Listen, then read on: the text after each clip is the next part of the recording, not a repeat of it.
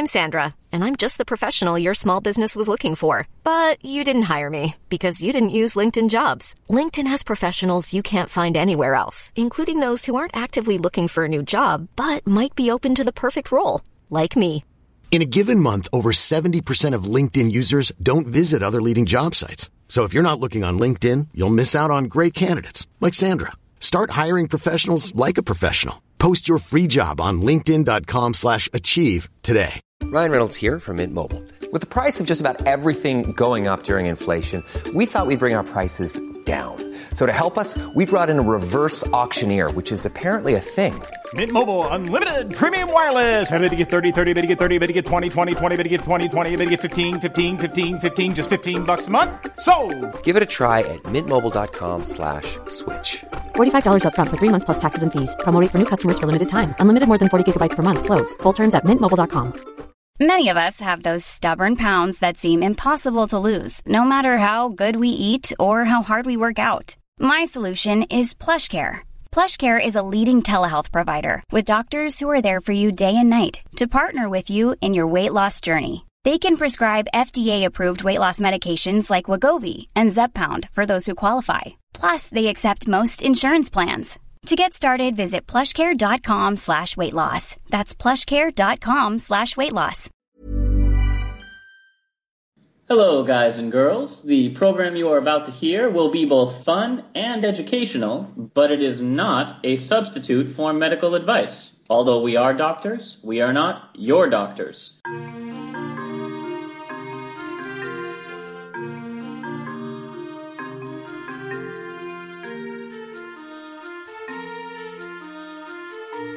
Hello and welcome to Travel Medicine. As always, I'm your friendly neighborhood internal medicine doc, Dr. J.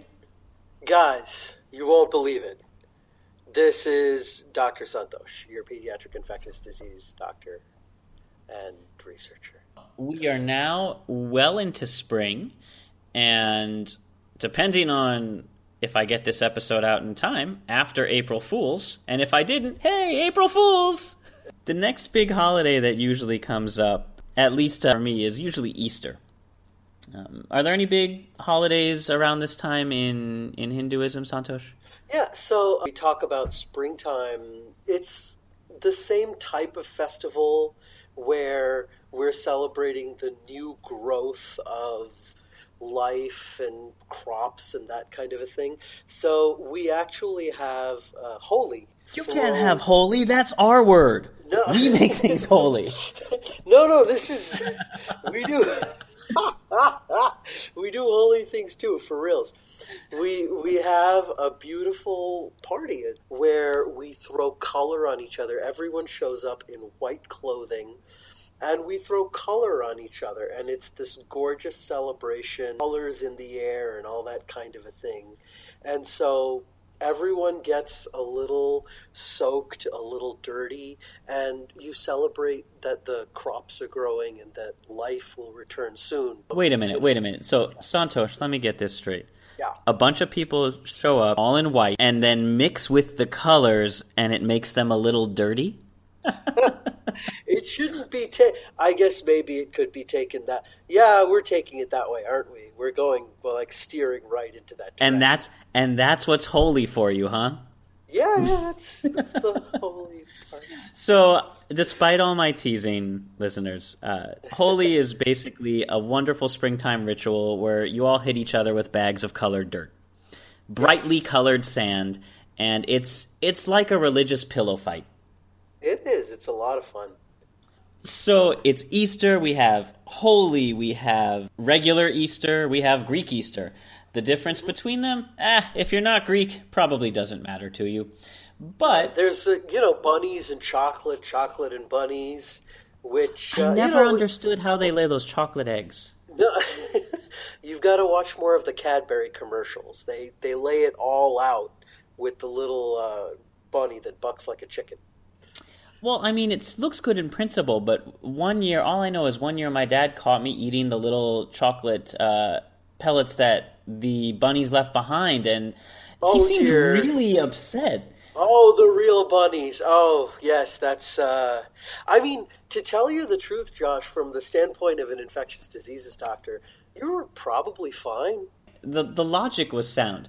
But of course, we laugh at all these antiquated, backwards traditions in the Bible. It couldn't possibly have anything to teach or impart in terms of modern-day lessons. Right. Nothing that we could have learned, or even back in its own day, I'm sure it was just a bunch of nice allegories and parables, right?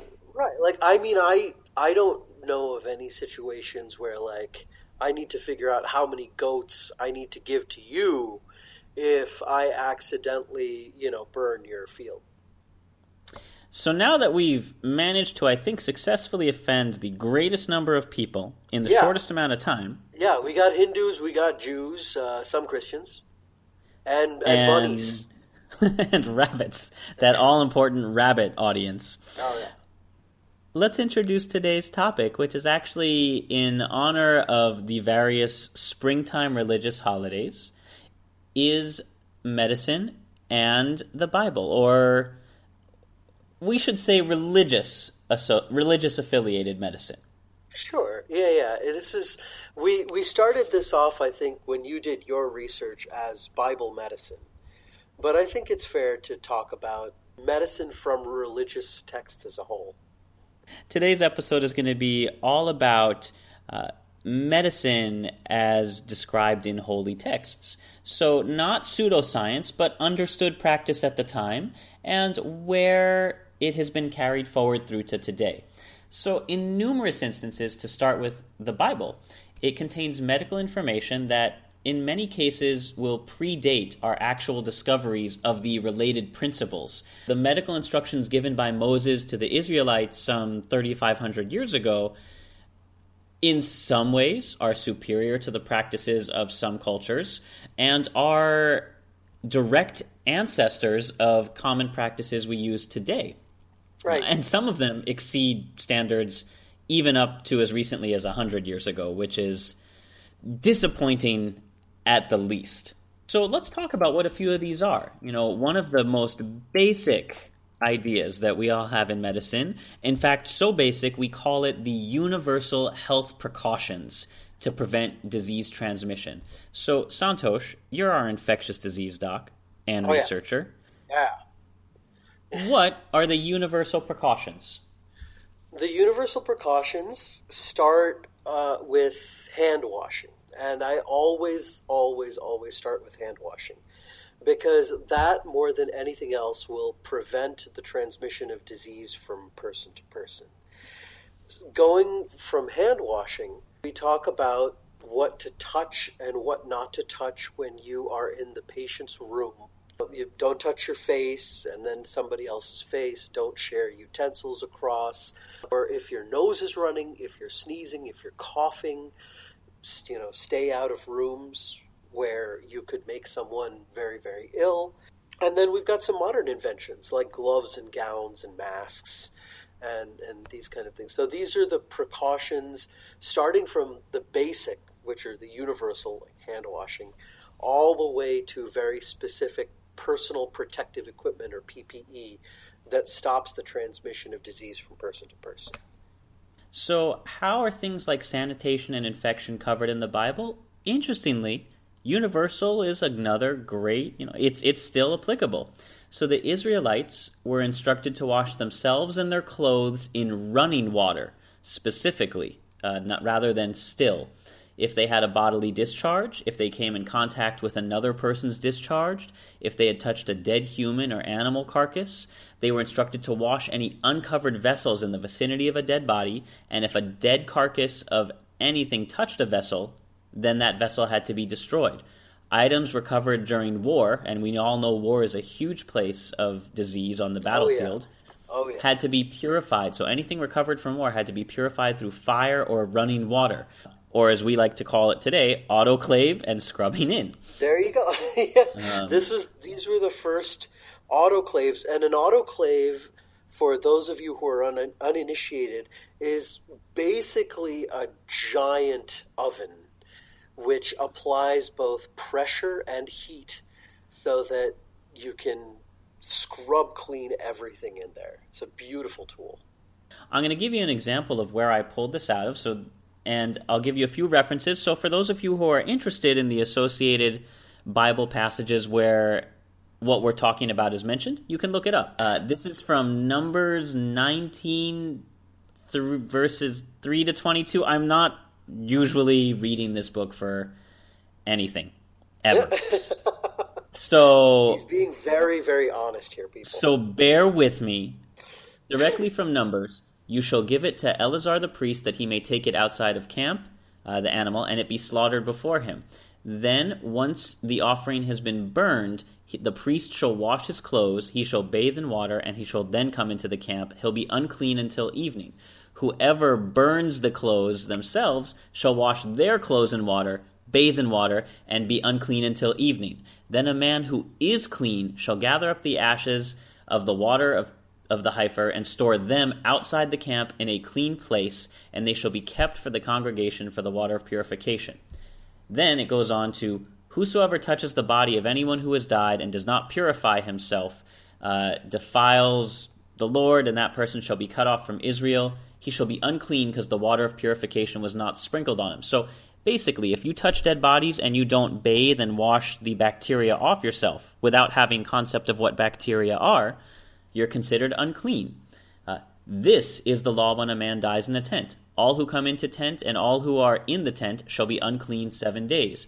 This is very similar in some ways to our isolation procedures, where you have to glove and gown in special gear before entering patient rooms, and then leave and remove that gear so you don't carry around the bacteria or what would have been the contamination in those days. Whoever in the open field touches one who is slain by sword or who has died, or the bone of a man or a grave, shall be unclean 7 days. Again, we talk about battlefield injuries, and where you find these, the most common sources of infection is in soil, near graves, in damp earth, which could be wet from blood, or bodily fluids. So all of these things are really laid out surprisingly straightforward by any interpretation you care to make of them. Yeah, and I think it's so wonderful to compare what the Bible will say about ritual cleansing, and a lot of the time it's looked at as, this was done for maybe a religious purpose or a ritualistic purpose, whereas the truth is actually that it had a very practical reason to keep, the area clean, to keep sanitation around. And so it's really beautiful to see how it's all laid out very carefully in a step-by-step manner. This is how you would write down in a medical manual how to scrub into a surgery, or how to gown up to go into a room where there's an immunocompromised patient, or how to prepare food or any products that you would bring into a room, for instance, for a person who's having a bone marrow transplant.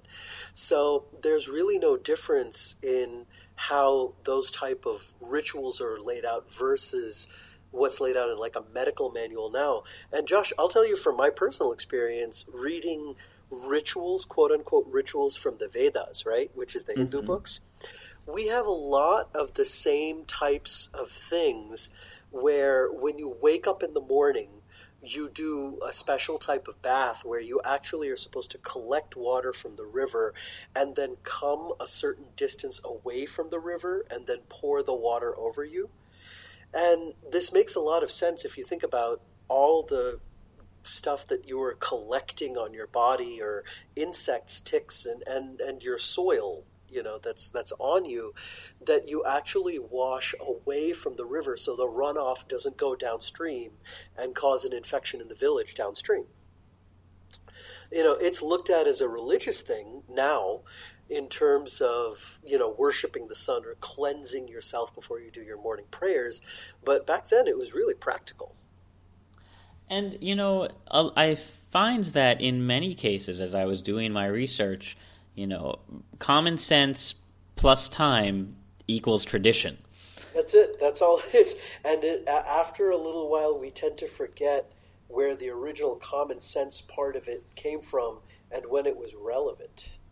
So for that particular large group of things we just talked about, for universal health precautions, that's covered biblically. And, again, please give us corrections, because I'm out of my element a little bit. Is Numbers 19, 3-22, Leviticus 11, 1 through 47, and Deuteronomy 23, 12. Hopefully that's got meaning to some of you. Let's move on. Go ahead, Josh. Sorry. No, please. After you.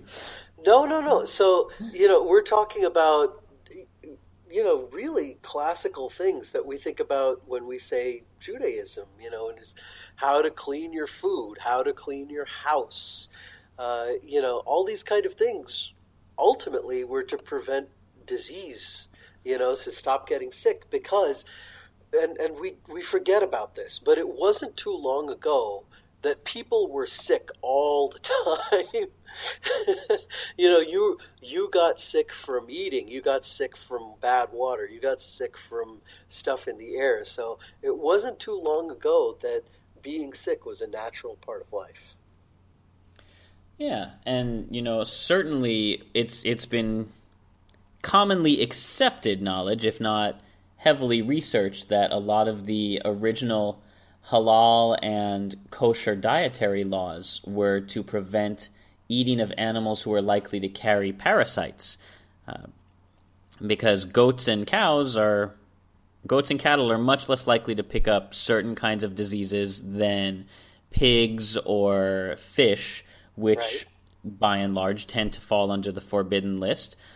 Same thing with intoxicants things. So again, you take what is felt to be common sense at the time, when people notice, if I eat whatever the Old Testament equivalent of a hot dog was, I get sick. But if I stick to steak and eggs, I stay healthy. So let's talk about, how do you handle infectious diseases? All of the things in Leviticus and Numbers really go into how to properly handle infectious disease. So the instructions to Moses included things like quarantine to prevent the spread of leprosy and other diseases that are nothing short of remarkable. So to paraphrase, infected persons were instructed to isolate themselves outside of the camp until they had healed, and they were every day to shave and wash thoroughly. So again, you want to make sure any bugs that may be on you, or any filth that you may have collected for whatever reason, is washed off of you. Any priests that gave care to these people were instructed to change their clothes and wash thoroughly after inspecting any plague victims.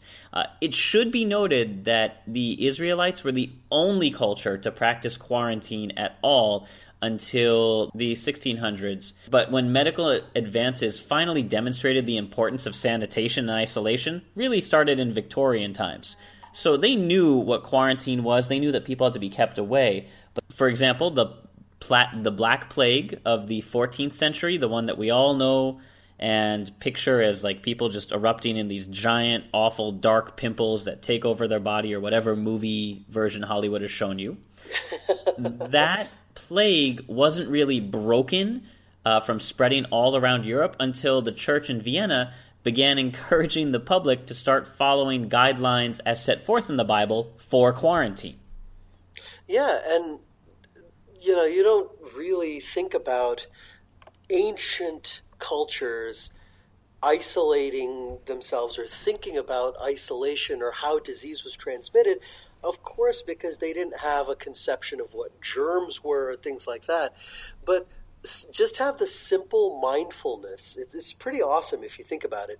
Just to say, hey, if we have something which seems to move from person to person, I don't care what you want to call it, but it just moves around from person to person.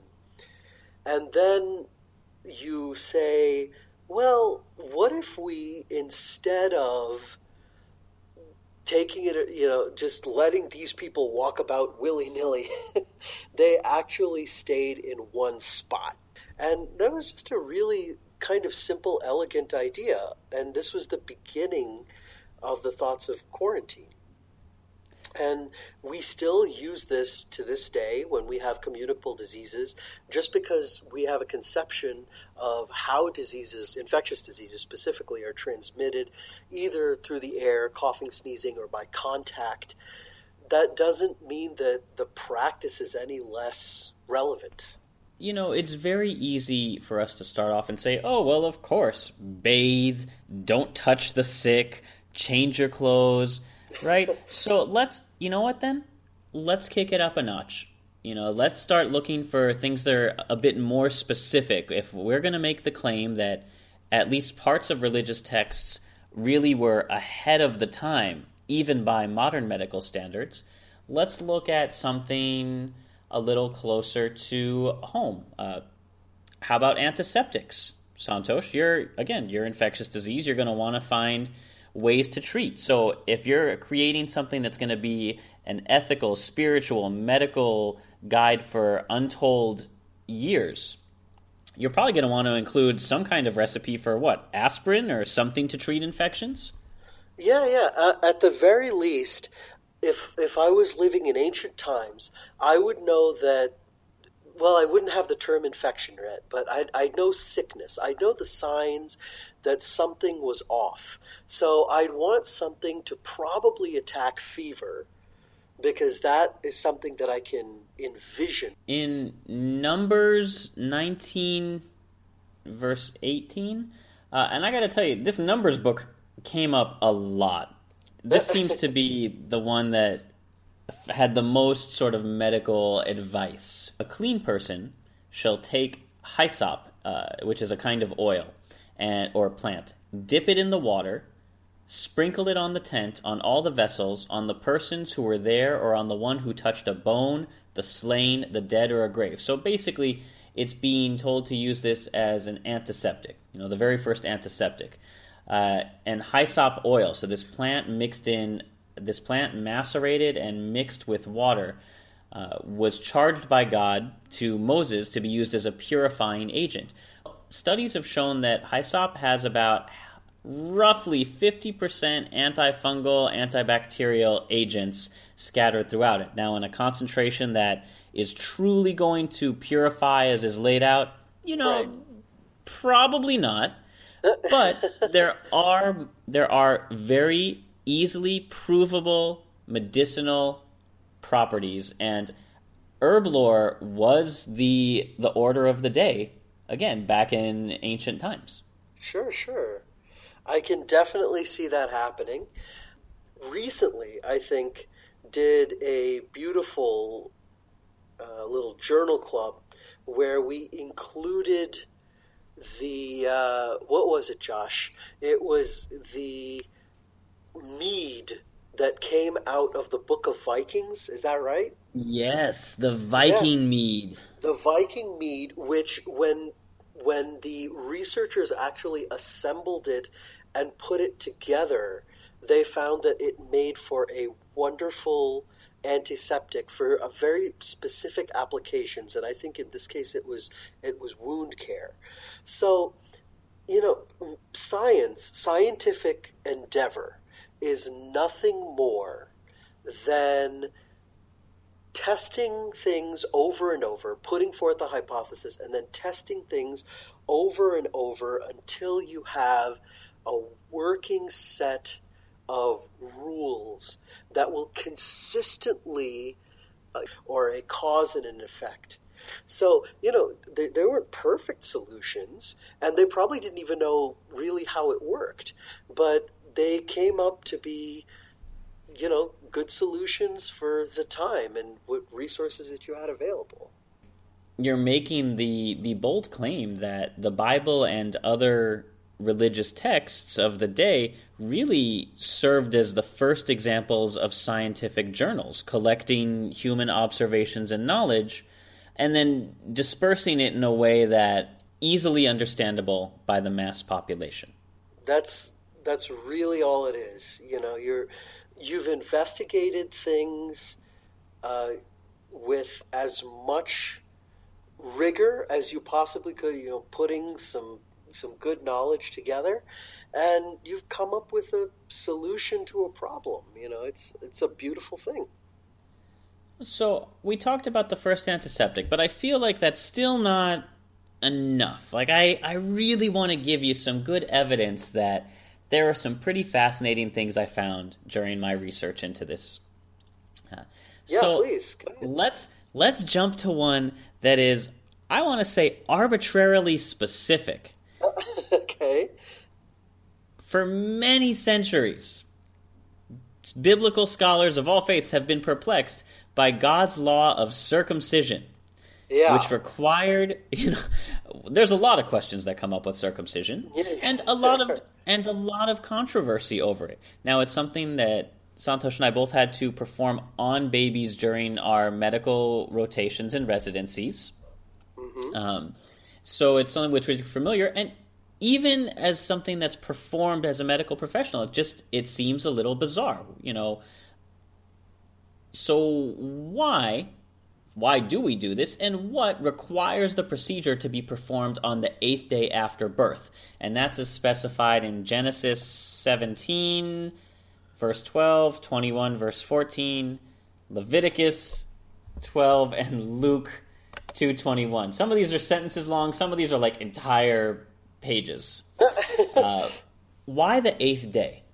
Right? That just seems like you could pick any. The world was created in 7 days. Why not do it on the 7th day? Let's keep all the numbers on the same page. Absolutely, yeah. Why not? Interestingly, within the last couple years, I believe in around 2012, medical researchers discovered that two of the main blood clotting factors in our bodies, vitamin K and prothrombin, reached their highest levels in life. Is a bit of a stretch. It was a very enthusiastically written study, but reached their highest documented levels at about 110% of what they normally are on the 8th day after birth, meaning your ability to clot and not bleed out from having this ritual performed is highest on the day that the Bible recommends that you get it performed. So these blood clotting agents really facilitate rapid healing. They reduce the chance of infection, because if you can quickly clot and form a scab, you're not going to have an open wound. Infections won't be able to get in. And most obstetricians will agree that, somewhere around the 7th to 8th day of life is the ideal time if circumcisions are going to be performed. And ones that are done earlier, and I don't know why you want to do it. Who are these people who are in such a rush? That's absolutely true. You've just been born. Let me hold on to... You cut the umbilical cord already. Let me keep something of myself for just a little longer. They were eager beavers. But any circumcision done earlier than 8 days very often will require a vitamin K supplemental injection. We had all kinds of things that were ready to hurt babies before we came into the somewhat modern era. And by modern era, I'd even say like the 1900s. We're talking about germ theory. We're talking about understanding how clotting works. That's a great one to think about. There was so much ready to kill someone when you were a little baby. And one of the worst things really was the ability for your blood, like your lifeblood, just shoof out of you, gone. No, my essence! Yeah, absolutely. We don't clot well as babies, man. The world is against you when you're a little baby. I would, if you were to ask me before I began looking into this, what do you think the Bible has to say about when to circumcise? I'm like, I don't know, probably something. Bible has a lot of opinions. Yeah. But they knew, probably just after time and time again, that if there was some point in time that people learned that if you circumcise, that baby boys and boys later on would get less problems with their penis, and at that time it would be infection. So, I feel like that gives us a good grounding in the Old Testament. Yes. But the New Testament has some things too, but I'm actually going to take it now from the opposite angle. So we've spent half the show talking about things that we have only started to explain now that the Bible has been on top of for, eons. But let's flip that coin and look at some things that, the Bible was unable to explain and modern medicine may have figured out. Yeah, absolutely. Yeah, let's get into some of these. When you hear about supernatural religious type miracles or things, what are some of the classic ones that your mind conjures? You've got things appearing in things. Jesus on toast, which I hear is delicious. Mary in oil, that's another one.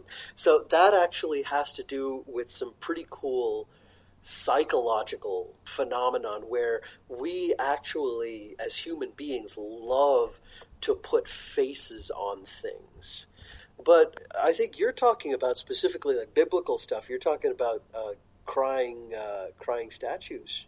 Well, yeah, I mean, that one happens to call out to me because, as our listeners know from our Halloween episodes, I love scary movies. And every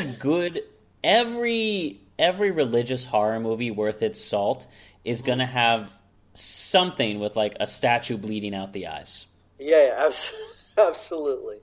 Right? Don't even try and sell me a demonic possession story unless you are just pumping buckets of blood out of inorganic material. Yeah, there you go. That's fine. I mean, it doesn't have to be eyes. It could be walls. It could be concrete. Yeah. It could be, I don't know, a roll of polenta. Something needs to bleed in order for it to lead. Yeah. Okay? So... I like that. I like that a lot. So, but yeah, let's talk about blood-crying statues. Now, I will not rule out that some of them could be genuinely religious-based or just very, very sad concrete. Yeah. But, sure. but a lot of them can actually be explained by a very simple, ubiquitous, meaning ever-present, bacteria. Yeah, absolutely. And, I don't know if this is a bacteria. I know it's a bacteria you're familiar with, Santosh, but I didn't know to what extent you were aware of the unique properties of the bacteria known as Serratia marcescens. Yeah, Serratia marcescens is it's a water bug. It's a gram-negative rod that likes to live in water.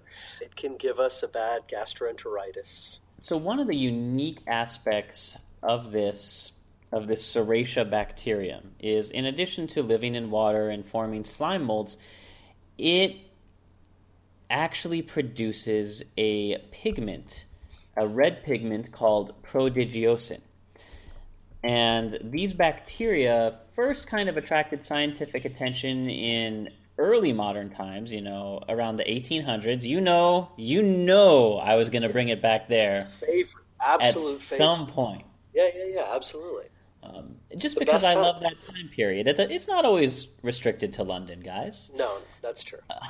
So a scientist in the 1800s known as Bartolomeo Bizio decided to get busy figuring out why some of these statues were bleeding tears, or why his polenta in his kitchen was doing its best impersonation of blood. And, imagine you put a knife into what is essentially a cookie dough-sized tube of cornmeal and blood comes out. I'd be pretty freaked out. Yeah, absolutely. That shouldn't happen like that. People would scream, toss the cursed food away, and go running to their nearest priest for confession. Yeah. Yeah. Whenever anything is bleeding, which does not contain blood.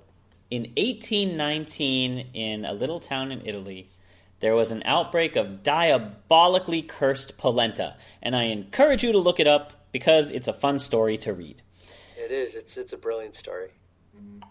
A gentleman named Bartolomeo Bizio, a young pharmacist, believed that a microorganism was responsible, some kind of bug, and he looked at it under the microscope because they had invented them then. Yep. Thank you, Leeuwenhoek.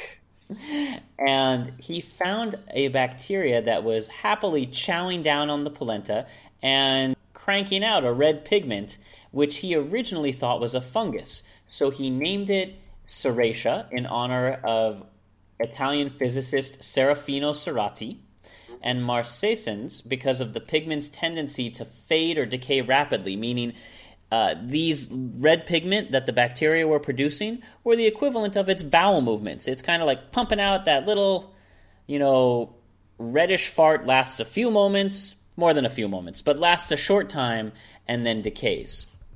Right. So let's fast forward to unless you... Millions of people have lost weight with personalized plans from Noom. Like Evan, who can't stand salads and still lost 50 pounds.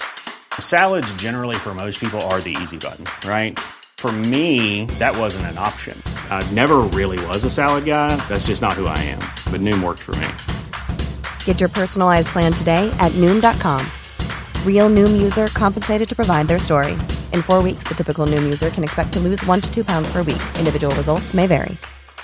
Quality sleep is essential. That's why the Sleep Number Smart Bed is designed for your ever-evolving sleep needs. Need a bed that's firmer or softer on either side? Helps you sleep at a comfortable temperature? Sleep Number Smart Beds let you individualize your comfort, so you sleep better together. J.D. Power ranks Sleep Number number 1 in customer satisfaction with mattresses purchased in-store. And now, save 50% on the Sleep Number Limited Edition Smart Bed for a limited time. For J.D. Power 2023 award information, visit jdpower.com/awards. Only at a Sleep Number store or sleepnumber.com. Like to comment on the Italian job? No, not at all. So we found the source of our the blood, really. So if you get moisture, like dew or collections of water on statues, and these bacteria can get into that water very easily, and their natural byproduct when making energy is a short-lasting reddish pigment. Now, even if you don't clean anything, natural water collection will erode or wash away these deposits of bacteria, especially if they're very small pockets, such as might be, tear-shaped or tear-sized, which explains why these things are very short-lasting. Right, and you can imagine where you would have a little niche where these bacteria could grow, like when you carve an eye and you make the eyelids, right? So that's a perfect spot for water to collect and for, just the right amount of moisture to be sitting there so bacteria can grow.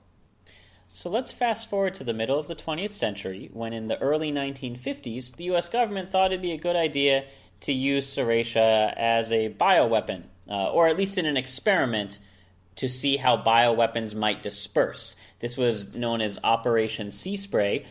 What you are all going to start to learn a little bit more at home, listeners, is one of my other great historical loves, besides the Victorian era, is nautical history. And Operation Sea Spray burst a series of balloons filled with this bacteria, Serratia, over San Francisco Bay. Serratia was specifically chosen, again, for that same red pigment, which makes all the balloons filled with them easily traceable. So you could see if, say, for example, a nuclear weapon detonated near a coastal U.S. city, how the fallout would likely disperse along the currents. Yeah, it's a great way to check that out. So the supposedly innocuous bacterium, which as far as everyone knew just made statues cry and polenta bleed, was generously sprinkled over the San Francisco Bay and subsequently linked to several respiratory infections and at least one death. This is a great example of how we, as human beings at the time, with the knowledge that we had, thought that we were better than nature. We're not. We're never better than nature.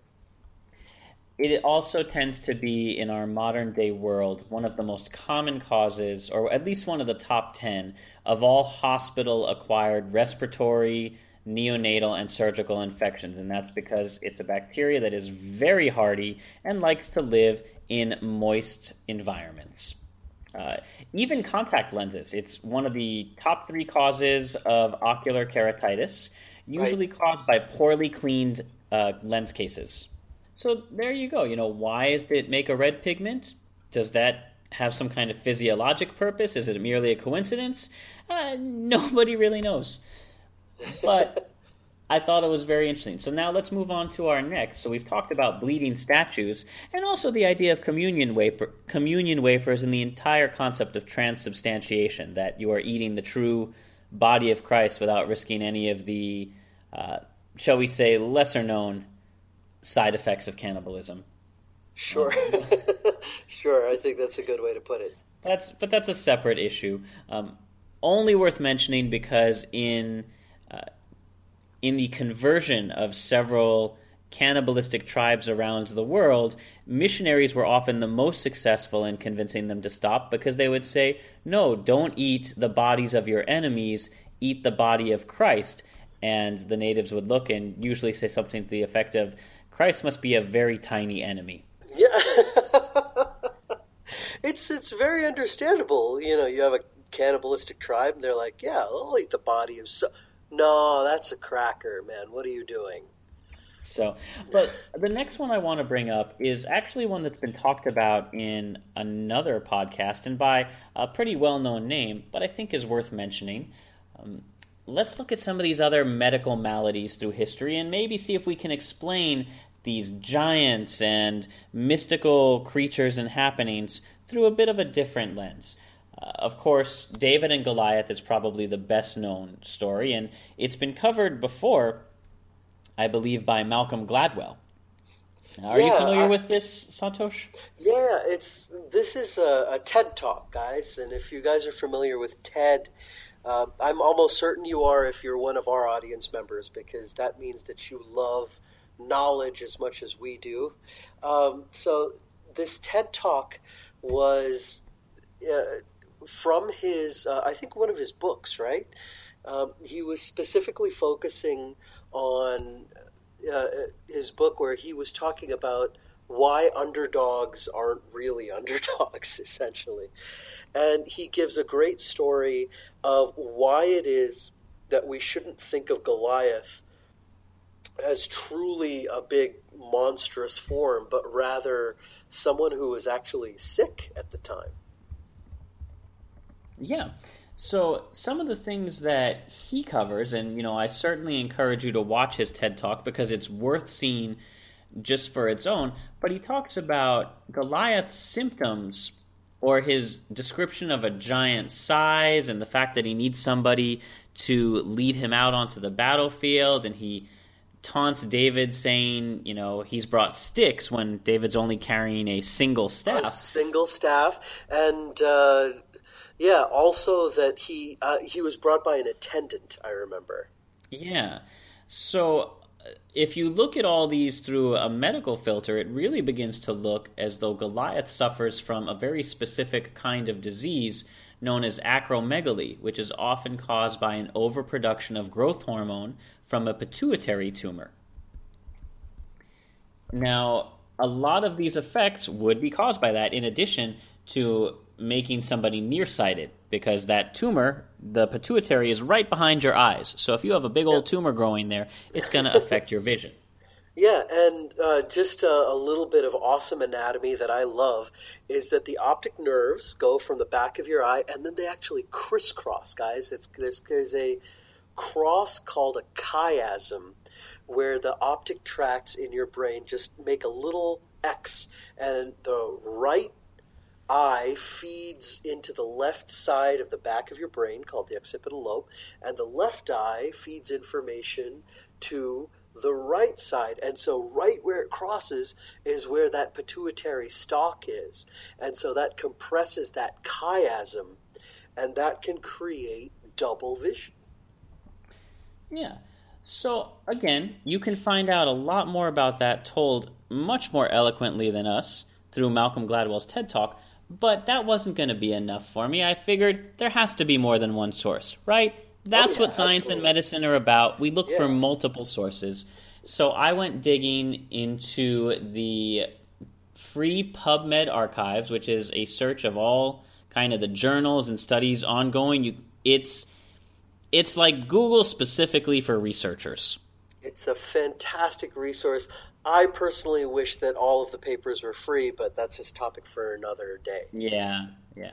Well, there's a great study from the Ulster Medical Journal in 2014, and of course it focuses on gigantism, Ulster being in Ireland having a long association, mythological tradition of giants. In fact, even at the northern end, there's a section, a very famous tourist site known as the Giant's Steps, that are these natural rock formations. The Ulster Medical Journal published a paper on hereditary gigantism, the biblical giant Goliath and his brothers. So they come up with a different approach. So rather than saying it was a growth hormone tumor, they're suggesting that he had a whole family tree of autosomal dominant inheritance with a pituitary disorder. And they speculate on it because it mentions, apparently, that he has a relative with 6 digits who is also a giant. And they really go in depth as to the different giants, and they talk about Og, king of Bashan, who slept in a bed of iron 9 cubits long, who was one of the last survivors. That's a lot of cubits. I always have that same reaction because my only other reaction, honest to God, is what the hell is a cubit? It is the distance from your elbow to your fingertips. Yeah. Oh, okay. Thank you. There you go. Don't say I never taught you anything. You taught me so much, Josh. But Goliath is, of course, the most well-known giant in the Bible, was described as the champion of the camp of the Philistines, whose height was 6 cubits and a span. And apparently, from Samuel and Chronicles, you can draw Goliath's pedigree. So a literal interpretation of the verses suggests that both Goliath's brother and his 3 sons were also giants. The name of his 3rd son does not appear in the Bible, so these researchers named him Exadactylus, as it was said he had on every hand 6 fingers and on every foot 6 toes, which is suggestive of a hereditary autosomal dominant pituitary gene for everyone in the family to be extra special tall. Right. And then again, the fact that he was killed when a stone hit his forehead, if you knock the pituitary and you have pituitary gland dysfunction, like a tumor or a disorder in the blood flow to that area, one good blow in that sensitive area and you're going down.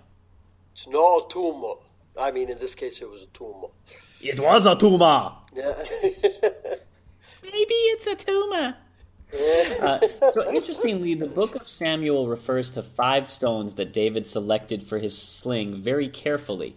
And further reading of the surrounding passages, and lending even more evidence to Malcolm Gladwell's theory, shows that David's relatives were all involved in the deaths of every other giant in Goliath's family.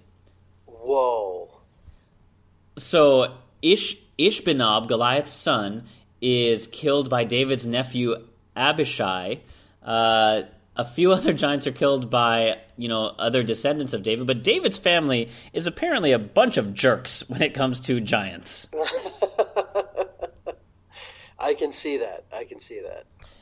So again, it's a very interesting study. The paper is available on PubMed, and worth a read.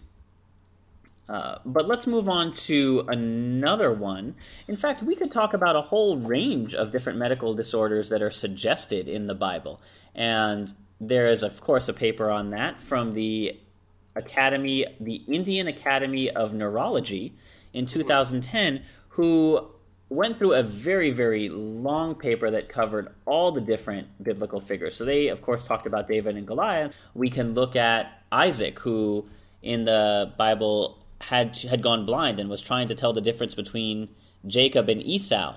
Well, if you look at Isaac as a diabetic, which causes both peripheral neuropathy, a loss of sensation, can cause blindness, can cause weakness, Yep. Then Isaac may not have been able to tell the difference between human and goat skin if he was a poorly controlled diabetic. Yeah, I think that's a beautiful example of how you can actually examine the historical documents, and if the stories hold up, have them match right up with something that we know about in this day and age. Yeah, so a few of the other ideas that lend support to the idea that Isaac could have been the first documented diabetic is that Isaac and his father Abraham looked alike, even though Abraham was far older than him. So diabetes can lead to premature aging.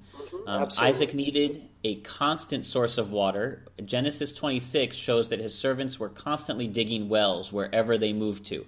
Now, again, everybody needs water, but they went out of their way to say that Isaac was truly dependent. And, of course, one of the symptoms that we use to diagnose diabetes is polydipsia, or constant drinking.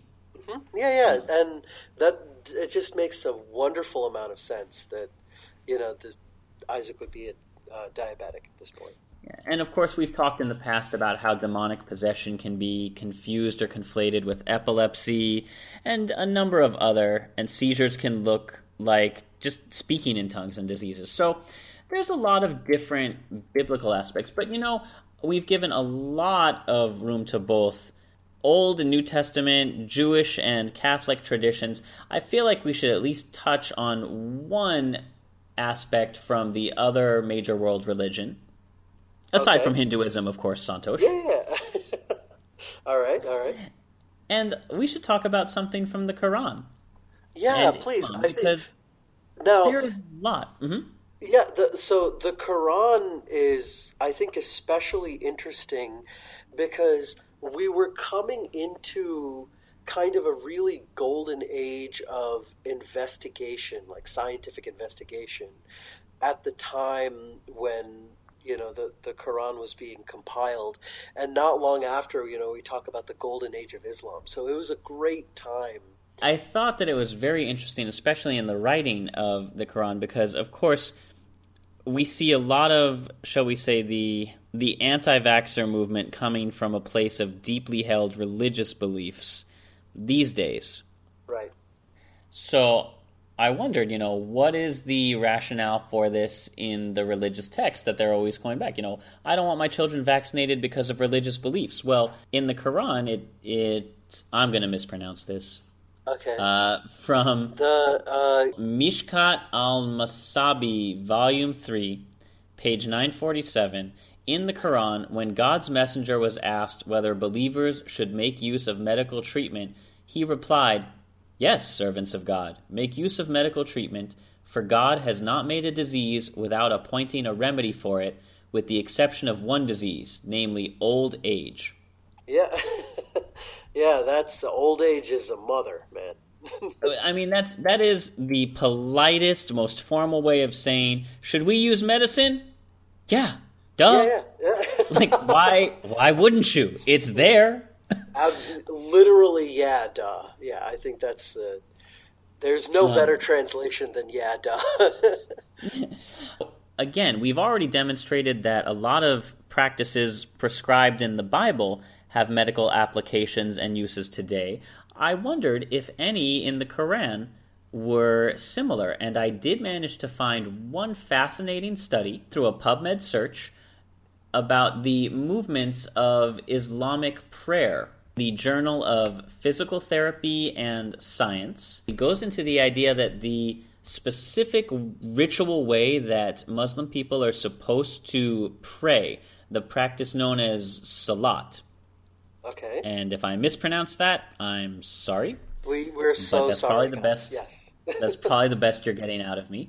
It showed that healthy subjects practicing traditional Islamic prayers would show statistically significantly better dynamic balance than non-practicing healthy subjects, improved strength and physiological function, and they did it by saying, okay, well, we think that because you're constantly getting up, down, bending forward, sitting back up, standing up, and doing this multiple times a day, that's basically physical therapy 5 times daily.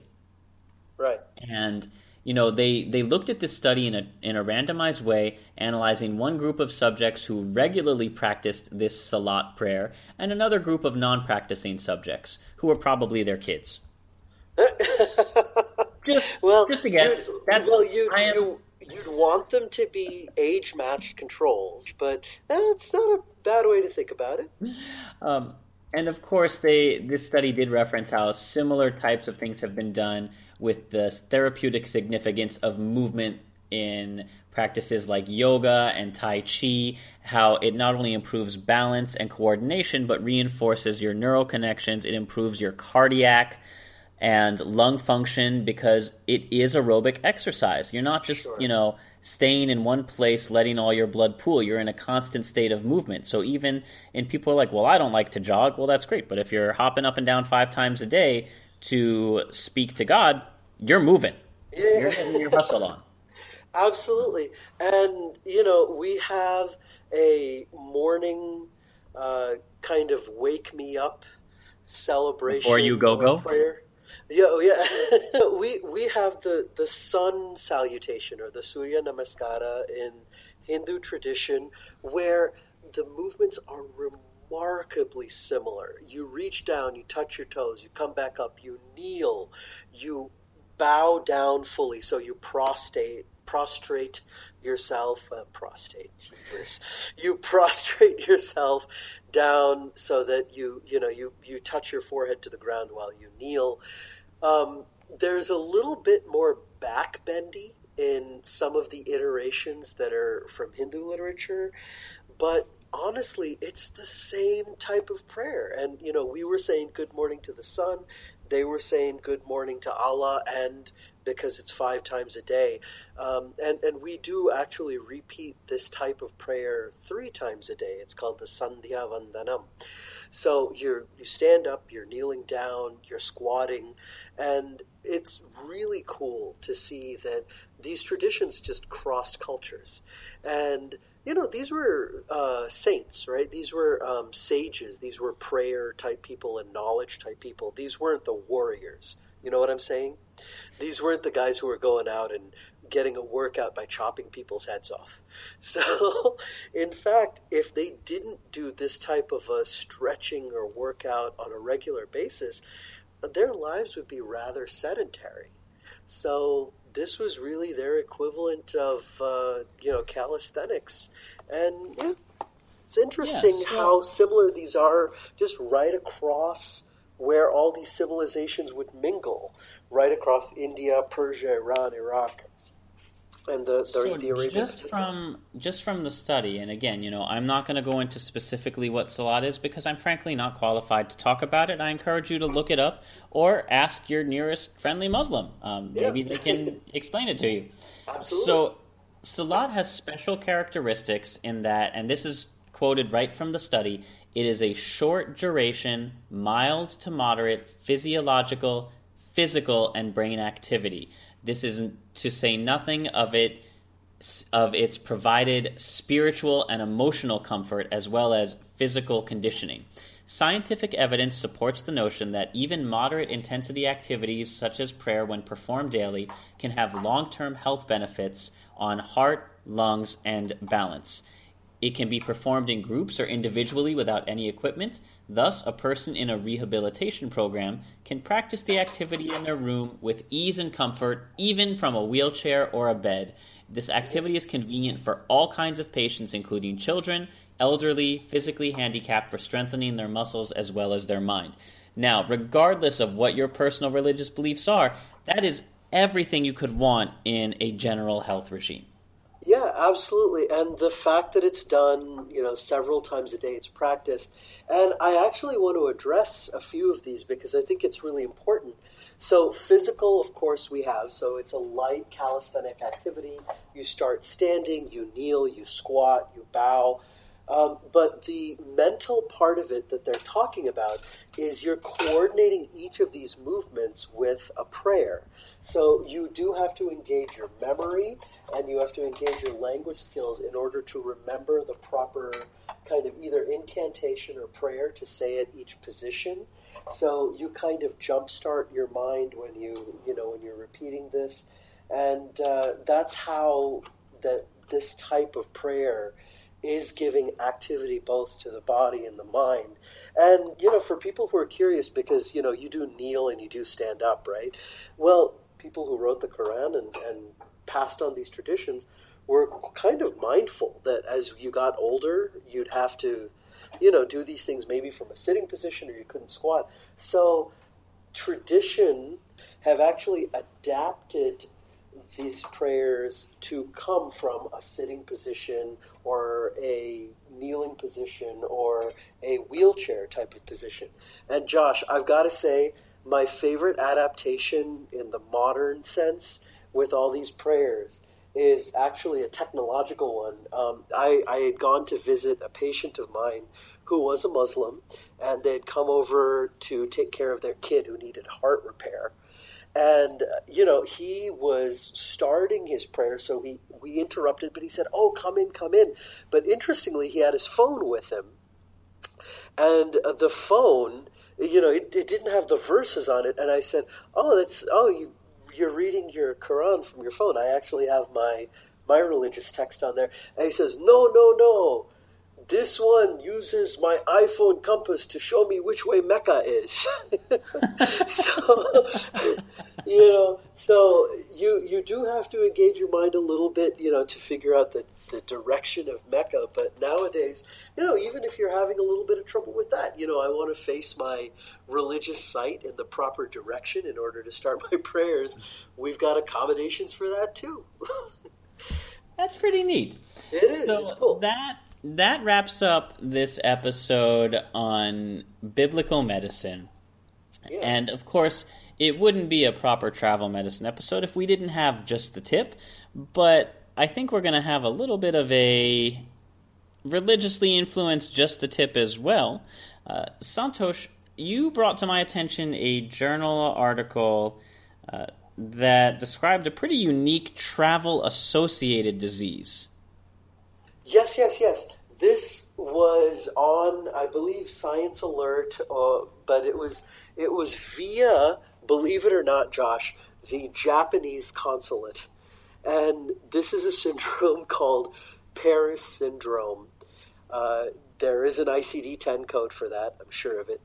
And the idea of this, but Paris syndrome is really specific to, they said to the Japanese culture, but other cultures that kind of believe in placing the customer first or being very service-oriented and kind of humble. If anyone's ever been to Paris, it's a beautiful city. It's gorgeous, but it's a big cosmopolitan city. It's like New York or Los Angeles. And just like in all those places, you can get your share of rudeness, and you can get your share of, hey, tourist, get out of my way, or, if you're unfamiliar with the tipping policies or the restaurant policies or the language, you can get people kind of pissed off at you, like really ticked off. And so there were people who were going to Paris who would be expecting this romantic, beautiful idea of, very casually sitting in a cafe, smoking a cigarette, and, love is in the air and birds are flitting around. You've got a coffee in your hand and everyone's so sweet and kind and romantic. And then you'd get hit with, you don't speak French? What's going on? You don't know how to tip? What the hell? Get out of the way. Move, And they would be so shell-shocked that the reality didn't meet their expectation that they would actually go into the state of depression. And this was Paris syndrome. And this is, of course, the polar opposite of things like Jerusalem syndrome or Florence syndrome, where people are felt to be so struck and overwhelmed with the beauty or history of the city that they instantly are overcome and convert, thinking that they instantly become religious, and people who are atheists or walking into just any site of Florence sets their heart literally aflutter. Yeah, and it can happen in other religious associated sites like Lourdes, where it's said that, if you drink the water there, you cast off your crutches and you can walk again. And that's a great place to go, by the way. You can actually see a wall of crutches if you go there, from all the people who could suddenly miraculously walk again after drinking the water at Lourdes. Yeah, so that's one of them. And I just thought it was very interesting that Paris syndrome is Japanese people get to Paris and go, oh, really? That's it? Yeah. They do. They get sad. And, you say, oh, is this really a recognized syndrome? What's going on? All this silliness. Well, the truth of the matter is when it comes to psychiatric or psychological disorders, the real thing that you're looking for is not, like a chemical change per se, like when we were talking about diabetes, but you're talking about a shift from the norm that is disabling to the person or group of people. And this certainly happens to the degree such that, Josh, believe it or not, the Japanese consulate in Paris, in France, I should say, set up a hotline for their Japanese nationals to call, and so they could give some counseling over the phone to these poor souls. And it sounds very, very funny when you talk about it. But well, in order to maybe help combat some of this, shall we say, Paris syndrome, and I don't think strictly from the Japanese, but to combat... No, I think they were just the ones... I think the population that had taken it the most seriously, exactly. Well, Paris has now created a series of public garden urinals to turn pee into fertilizer and stop people from apparently publicly urinating with abandon. And this turned into a thing because you have people from all over Asia, Europe coming to visit, and in a lot of places... peeing on walls? Well, a lot of places it's prohibited. It's not considered to be a good thing, or as the Paris would say, very gauche. But in other civilizations, wherever you gotta pee, you pee. Yeah, I have a history of interactions with, shall we say, uniformed authorities who would disagree. So, in cities the world over, of course, men and women who urinate al fresco are a scourge of urban life. But Paris has a new weapon against what the French call les pipis sauvages, or wild peeing. You're lying to me that that's what it's called. Look it up. I dare you. All right, Wikipedia challenge to our listeners. It is a sleek and eco-friendly public toilet that you walk up, urinate in. It's a little box with dirt and flowers that not only will hide the smell of urine, but help to grow plants that will make the city streets smell even better. And by setting up urinals all over the city to publicly make free use of, the incidence of random other walls being used has decreased dramatically. So the first two of these toilets were installed recently on France's state-owned national railway, so people hopping off the train wouldn't have to walk all the way into the station. You got to make it convenient for the people, Josh. Jardin des Tuileries or Fontainebleau or one of those beautiful historical gardens that were set up by Napoleon or Louis XIV, you can pee on history and be part of the future of that garden. And when else will you be encouraged to publicly urinate? Really, that should be reason enough. And Josh, I think we should let people know that even though those urinals are there is still somewhat of a chance that you could get caught for public urination or exposure if... Yeah, it's not a blanket statement to walk around Donald Ducking it. Yeah, exactly. Yeah, you keep your pants on for now. We here at Travel Medicine do not endorse public nudity outside of designated areas in very specific parts of the world. I can't believe that's got to be like one of our disclaimers, but sure. I'm just imagining like a tourist going over, but Dr. Josh and Dr. Santosh said I could say. All right, folks. Well, that wraps up the episode. Happy Spring Festival of your choice and beliefs. And until next time, as always, we love to hear your comments, questions, and feedback. You can reach us on Facebook, on Squarespace, on Twitter, on Patreon, anywhere podcasts are downloaded. We'd love to hear your reviews, your ratings, and we would love for you to support us spiritually, emotionally, and financially. Included in the show notes are a whole bunch of places you can do that. Our theme music is composed by Rachel Leisure. This show is produced by me, with the help with a lot of help from all my co-hosts and those of you who submit stories. Thank you very much. And until next time, as always, happy travels. Bye, guys.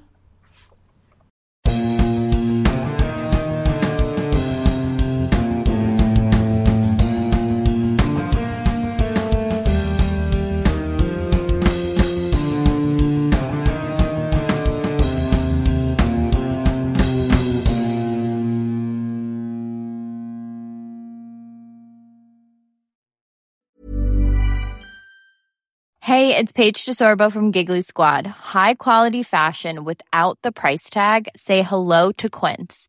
I'm snagging high-end essentials like cozy cashmere sweaters, sleek leather jackets, fine jewelry, and so much more. With Quince being 50 to 80% less than similar brands.